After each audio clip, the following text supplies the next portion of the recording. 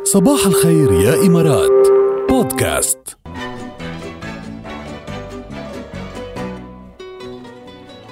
شو مبسوطة بالموسيقى؟ مبسوطة كتير بالموسيقى. خليها خلص بلا ما نحكي خليها هي عن جد مستمتعة. وعم فكر قد ايه الميوزك جاد مع الرقص بيخلصنا من الاكتئاب، بيغير لنا مود، بيريحنا. ايه What's trending؟ في شيء عن الرقص شكله، وهذا اللي رح نخبره بترندي. عم بقول أنا في شيء عن الرقص شكله.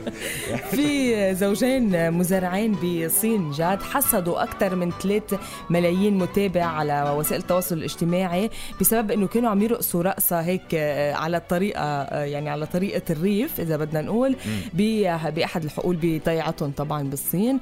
ما فيك تتخيل الرقصة شو مهضومة، ما فيك تتخيل قد ايه هن كانوا كمان فرحانين. ايه أنا شفتها الرقصة كتير مهضومة يعني.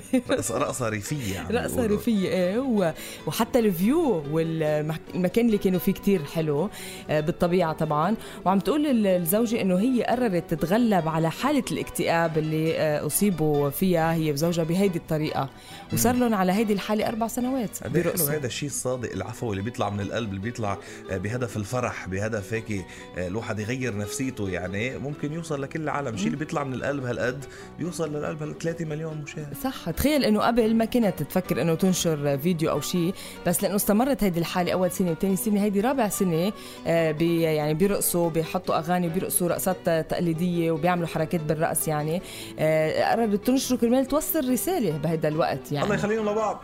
حلو كتير القصة. What's trending؟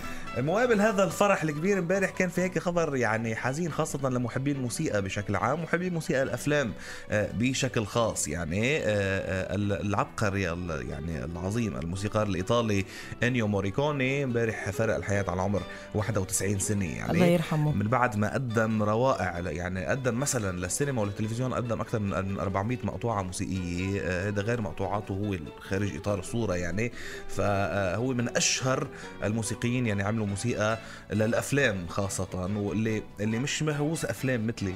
يعني أنا مهووس أفلام، وهو إنيو موريكوني. هذا الاسم معروف كتير للناس اللي كتير بتحضر أفلام، كتير بتحب الأفلام والسينما وهيك، فمشان هيك أنا بعرفه كتير منيح. يعني بس اللي مش كتير انتو سينما وما بيهمه يعرف هاي الموسيقى من عملها وهاي الموسيقى من عملها وكذا، رح يعرفه. ممكن ما يكون سامع باسمه، مع إنه جاد لازم نكون كلنا بنعرفه، لأنه هو ملقب ببيتهوفن القرن العشرين.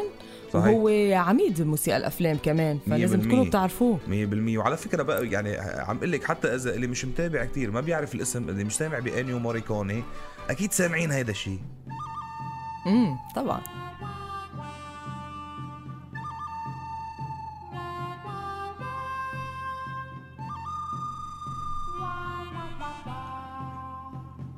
هذه الموسيقى الأيقونية الأسطورية العظيمة اللي ألفها إنيو موريكوني نفسه لفيلم The Good, The Bad and The Ugly، الفيلم الشهير جدا جدا جدا. وهو عامل طبعا موسيقى لكتير أفلام، منها كمان The Battle of Algiers، منها Once Upon a Time in the West، Once Upon a Time in America، منها The Mission، منها سينما باراديسو الفيلم الرائع جدا، منها الفيلمين تبع تارانتينو، الفيلمين الأروع من بعض، Inglourious Basterds و The Hateful Eight. يعني عامل مسيرة شغل بحياته مالينا كمان فيلم رائع جدا.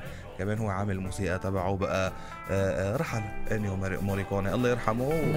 مبدع من هذا العالم. رحل كجسد، بس روحه رح تضل، وعبقري تبعه كمان رح تضل. اصلا ما بعرف مين قالها لناسي مين لقيلها، بس جملة رائعة جدا، بيقول انه الموسيقيين لا يموتون، يتحولون الى موسيقى. بكل بساطة يعني. وشوفهم الله موسيقى. سنعود.